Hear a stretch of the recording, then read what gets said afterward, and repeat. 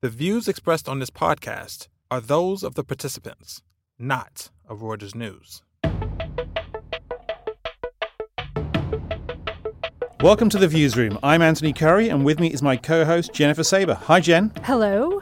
So later in the show, we've got a couple of things for you. We'll be going to Asia to assess the impact of the collapse of travel company Thomas Cook on Chinese conglomerate Fosun. Then we'll come back to New York and to London to delve into the pledges the financial world made at the United Nations Climate Action Summit in New York. We kick it off, though, with Adam Neumann's spectacular fall from the top of WeWork. This week, he stepped down as CEO and relinquished majority control of the shared office space company he founded. We're joined by Rob Sarin in New York. Hello, Rob. Hey, Jen. And Liam Proud in London. Hi, Liam. Hi, guys.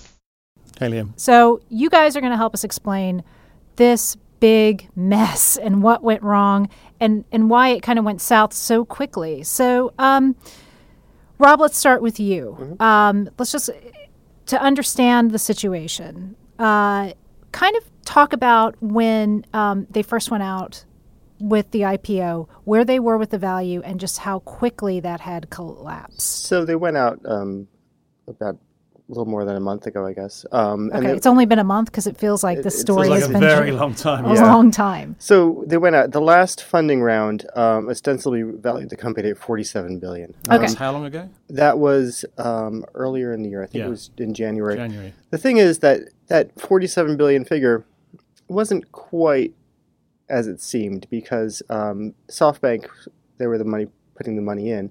They bought some shares at $47 billion. However, they bought shares from the employees at a much lower valuation. So it seemed like they were trying to bump up the valuation. But SoftBank was still putting out a good game and saying, hey, we're transforming the world, transforming office space. $47 billion. Maybe we'll go public for even more than that. This also meant that by the end of this funding round, SoftBank over time would put in a total of about $11 billion. Is that right? Correct, yeah. I'd say they were very big shareholder. Yeah, big shareholder. The problem, of course, is that while WeWork sales were expanding very rapidly, they were doubling, their losses were huge. Okay, nearly well, as big as revenue. So let's just stop there, because there have been a lot of other companies that have been in similar situations. Uber is certainly one of them.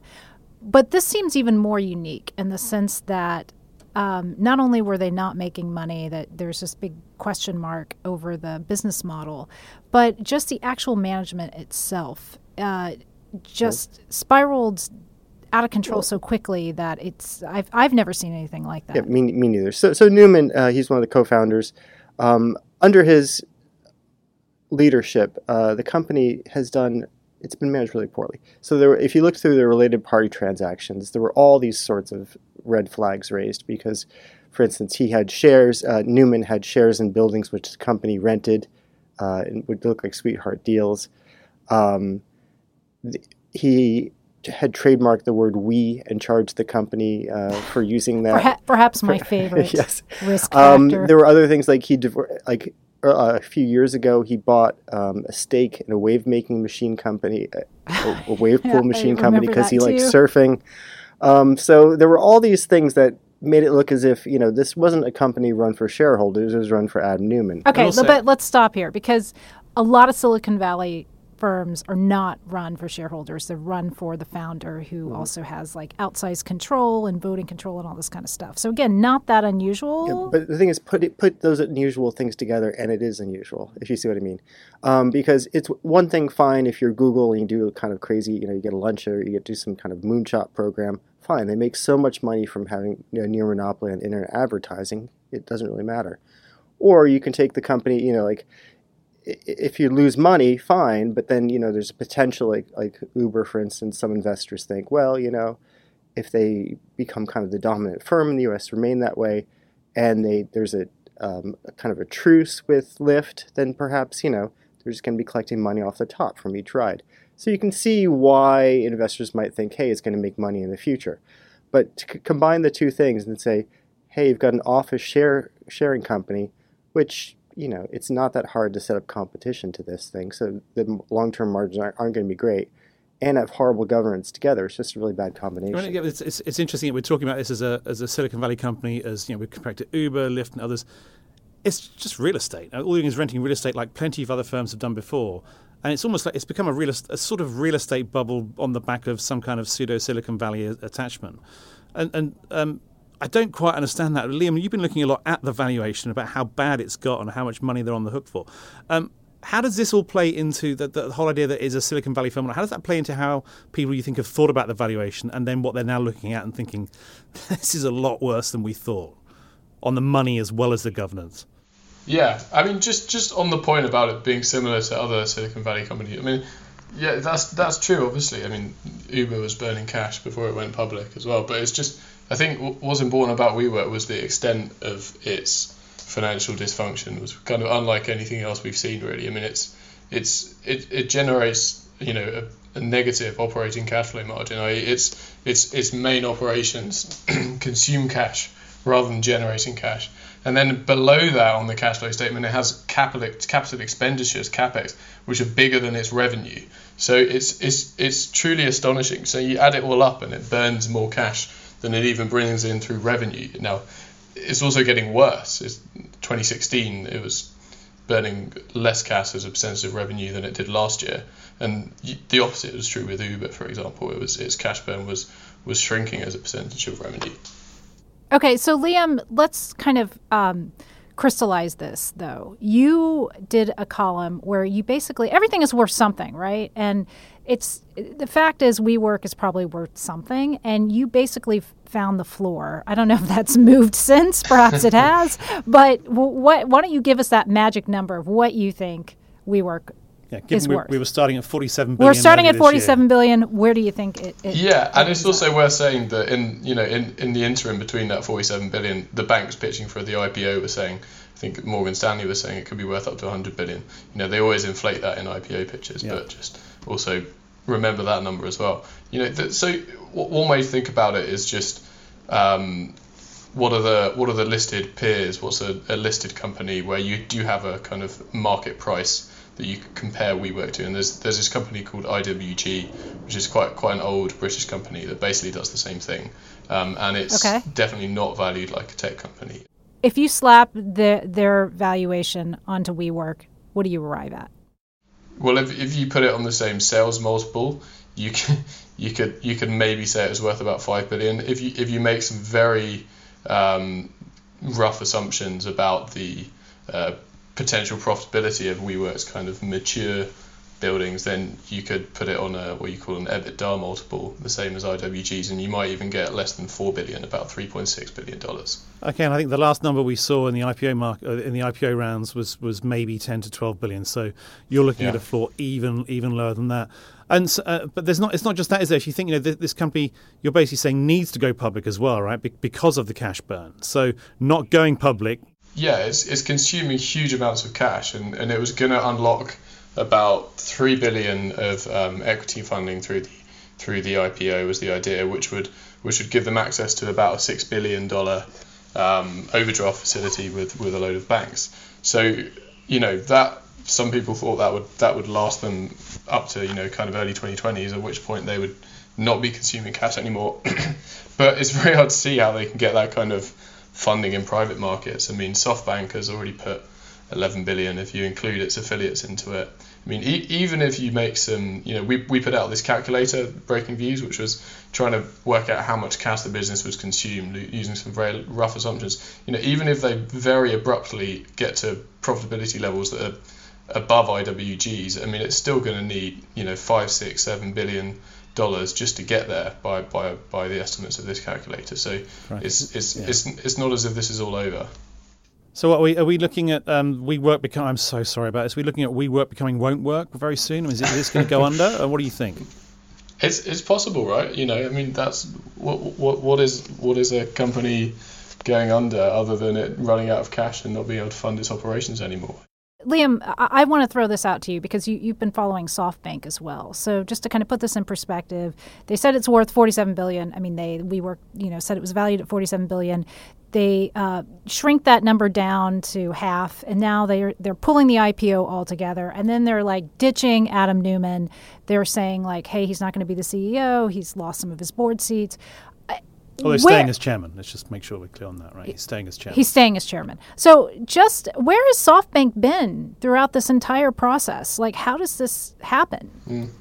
There's, the sort of chatter, at least in London, amongst the kind of tech bankers that spend an awful lot of time courting SoftBank and its Vision Fund to try and get the deal, is that the people behind the Vision Fund, which was one of the vehicles that invested in WeWork, were always very divided on this stuff. You have the guy Rajiv Misra, who was running the fund from London, who was never quite sold on WeWork. But you have the SoftBank founder and CEO, Masayoshi Son, this Japanese billionaire, who was very, very impressed with Adam Neumann and seems to have basically been carried away by the guy's charisma. And that seems to have all turned on a head as the IPO process kind of just stalled. And now they look ridiculous, frankly. I mean, their valuations of private companies just totally lack credibility at this point. All right. Well, this is a topic that we're going to be returning to again and again and again. I think it's pretty clear from what we've been talking about. But look, Liam and Rob, thanks so much for coming on and talking us through that. It's been fascinating. Pleasure. The 178-year-old iconic British travel brand Thomas Cook has finally sunk beneath the waves. It took £250 million of Fosun Tourism's money with it. Sharon Lamb is here talking with me in Hong Kong about what this means for Fosun, which is owned Club Med, this big overseas serial acquirer. Got this whole happiness economy of tourism and travel and finance they've been trying to plug together. This seems like a big setback. Sharon, how big of a deal is it?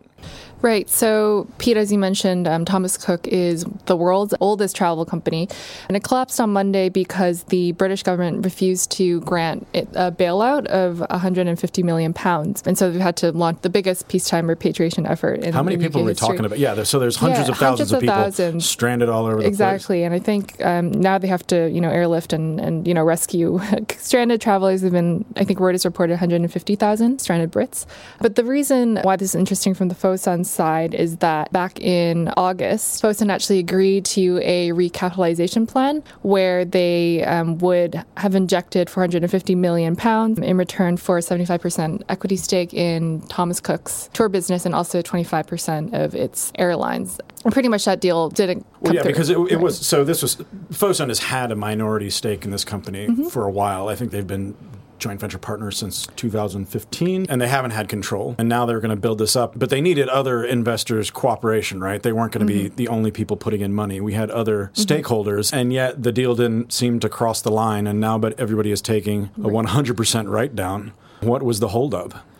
So I think part of it was that, like you said, it wasn't just Fosun putting up the full amount. £450 million was also expected from the others. Equivalent amount. Right. Before there were kind of fears of the shareholders being diluted, but a bigger issue kind of resurfaced this month when lenders said that they needed another £200 million on top of what they originally wanted. So in that just to sense, keep it afloat in the short term. And there are rumors circulating that there might be even more money. So on the one hand, it makes sense to not throw good money after bad. I mean, yet Fosun shareholders don't seem that excited about it. I mean, you might think they would be happy to be let off the hook for bailing out this kind of staggering colossus, given how indebted Fosun Tourism is. And yet they're upset. Why isn't the market celebrating this? Yeah, the shares actually fell over 4% in Hong Kong yesterday when the government decided not to give them a lifeline. And I think part of that has to do with what you mentioned earlier, which is that Fosun has been trying to develop this happiness ecosystem and where they're kind of betting on tourism and making all these overseas acquisitions. And so the Thomas Cook... And this seemed like one of their more sensible acquisitions in a way, or one of the more deals. Right. I mean, these guys own, like Fosun International, the parent has stakes in soccer teams, all sorts of French strange stuff houses. that don't necessarily seem that connected to their theme of travel and so on and so forth. And it fits in with the Chinese travel story. Chinese outbound travel has held up fairly well, right? So in the first half of the year, domestic travel spending actually grew 13.5%. So it's growing at a healthy clip. And I think for Fosun, they're really banking on the Chinese traveler. And I think they are the second biggest source of revenue for them right now. Clearly, that didn't do much for the partnership with Thomas Cook. I mean, if there were hopes that Fosun somehow was going to connect Thomas Cook travel with Chinese tourists, it doesn't seem to have done that much at this point. Yeah, exactly. So I think, investors could be quite disappointed with this. Well, we'll see what happens next for Fosun. They've had a rocky period already, and it looks rockier. The share price hasn't been doing very well. And there's not a lot of other targets out there for them at present. Do you think? Or there are some, smaller listed travel operators in Europe, so they might be behind that. Another possibility is that once, so Thomas Cook is now insolvent, but then a lot of their properties and assets, like hotels, might be up on the block as well. So Fosun could maybe swoop in and compete for that as well. So we'll see. All right, well, we'll see what they do. Thanks for talking with you, Sharon. Thanks, Pete. Thanks for that, guys. Now, we've got George Hay on the line from London. Welcome back, George. How are you doing? Yeah, but good to speak to you. So we're going to talk about what's been happening at Climate Week this week here in New York, and specifically what's been going on with some of the pledges that we've got from the banks and the asset managers, which, let's be honest, we think it's good they're doing this, but also, it's a little bit underwhelming. Why don't you talk us through what we've seen and why we think is not quite as good as we'd like? Well, I mean, the kind of the pledge that everyone knows about in the ESG space is this thing called Principles for Responsible Investment, which pretty much everyone and his dog is signed up to. So they've got 86 trillion of assets of their signatories who are represented by them. They've been going on for some time, and basically they are. It's obviously kind of a good thing because they try to get investors incorporating environmental, social, and governance criteria into their investing. But everyone also says that it is a kind of slightly meaningless thing because even though they've got all these people on board, if those people are actually acting in an ESG compliant way, then there probably wouldn't be a climate crisis anymore. But the PRI is beginning to push a little bit back against that and trying to get in two members ways, to do stuff. Right? Yeah, it's kind of two ways. Like one, that they are proposing to boot some people out, some companies or asset owners or investors out if they're not. If they're particularly egregiously not following PRI principles. Another thing they're doing is they're setting up a kind of leaders group where they're saying these guys are the gold standard, these guys are the people who are doing it right. So basically, anyway, lengthy preamble, but coming into the Climate Action Summit this week at the UN, there's a new one called Principles for Responsible Banking, and there's a kind of asset owner alliance pledge by 12 mostly European asset owners. So and then the banking one is about 130 banks, about a third of the overall sector. So first of all, pretty obviously there's a quantity problem in that the people who have signed up to these pledges are clearly not representative of the overall sector. However, it's kind of going in the right lines, and the asset owner one is all about kind of committing to be net zero, carbon neutral by 2050. So all those things are good, but I have spoken to more than one bank who haven't signed up for the Principles for Responsible Banking precisely because they're worried about this kind of pledge inflation, which devalues the currency of the whole thing. So where do we go from here? Let's start with the banks. So, this whole idea is fine, and you're right. It's not the entire banking system, but a third of it isn't bad, and you've got to get the thing going. But they've been talking about it for quite some time.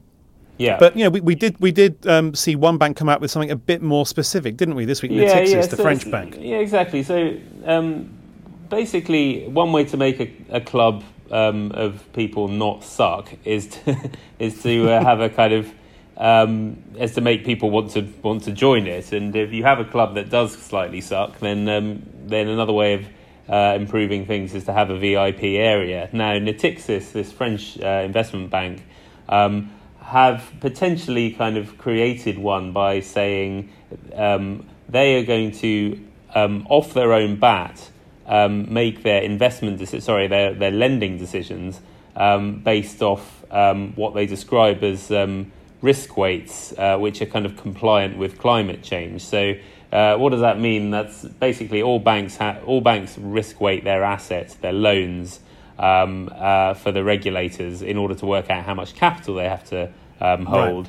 And which then affects how much money they'll make off it as well. Exactly, but what Natixis are doing, they're not actually changing their regulatory capital, but they are kind of wearing a self-imposed kind of hair shirt where they're going to say if we're going to group all our different all our new loans, we're going to group them into different buckets, and ones which are particularly kind of polluting, if they are in that bucket, we will kind of assume that they are carrying a higher risk weight, and conversely, ones that are greener will be assigned a lower risk weight. Now, as you say, that means that in terms of their behaviour, that should incentivise them to do more green lending, and that's just a kind of obviously if everyone did that, then it would make quite a big difference. But it's quite good that Natixis are kind of sticking their neck out, and what's interesting is that a number of their competitors, rival banks, and even a few regulators are, I understand, quite pleased that Natixis are doing this, because there's this kind of chicken and egg problem or first mover advantage, disadvantage problem with anyone actually doing anything tangible. So there's a reasonable chance that this actually kind of focuses minds and kind of deals with the greenwashing problem that's so prevalent in the sector. I suppose it's sort of a roundabout way of imposing a carbon price, isn't it? Because you're saying basically we will self-impose our higher capital limit on the dirtier projects, which means to earn money on it, we'd have to for it to be worthwhile for us, we'd have to earn even more money, even more return to even think about doing it. And from an investment perspective or from a lending decision perspective, that just naturally you gravitate. It's just like in a non-climate sense, it's like banks will gravitate towards mortgages because you have to hold less capital against them, and therefore their returns look better compared to something like corporate lending. So it kind of makes sense. It's just what's interesting is that it speaks to a kind of stasis amongst kind of central bankers and bank supervisors and banks. They all know what they need to do, which is to kind of incorporate climate risk into their capital calculations and get moving. But it's quite actually doing something other than generalities is quite difficult. So that's right. I mean, they've all said, what was it, 34 banks earlier this year came out, including the Bank of France and the Bank of England, saying, look, this is what we need to do. I mean, it was good words, but action counts, and that's what Natixis is doing, more than others, I think.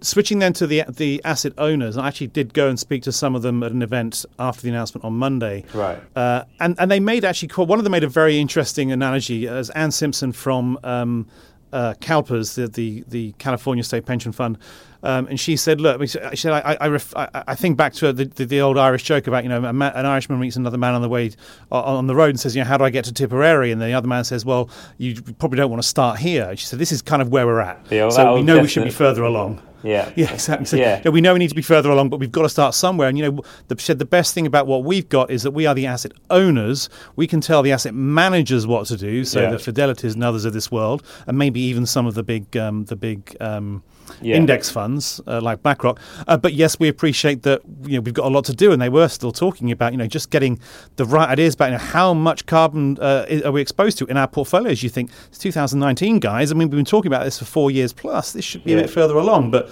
You mentioned that as well, right? That the whole idea that it's good to get started, but come on, guys. I mean, we need more than this.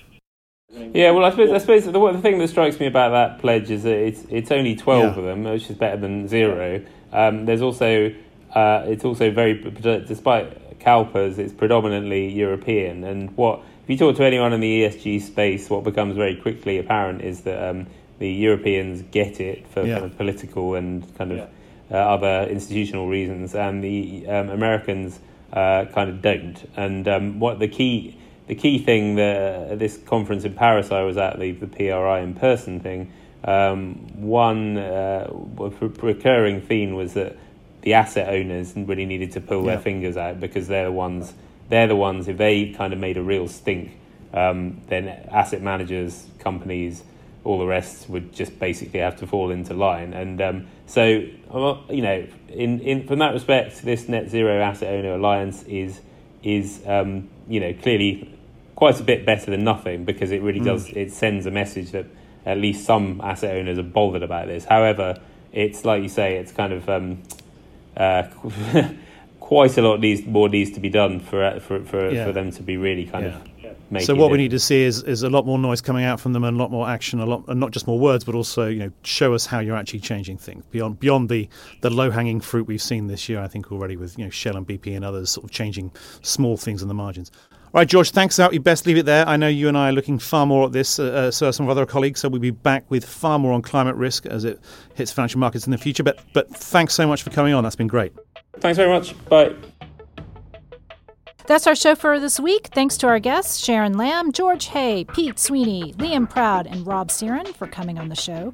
We extend our gratitude, as always, to our producers, Freddie Joyner, Ross Shoulder, Lauren Miller, and Laura Browner. And thanks to you, our listeners, for tuning in. Check us out every day at breakingviews.com. Subscribe to the Viewsroom and our sister show, The Exchange, on iTunes. And please do share your opinions about our shows. Join us next week for another edition.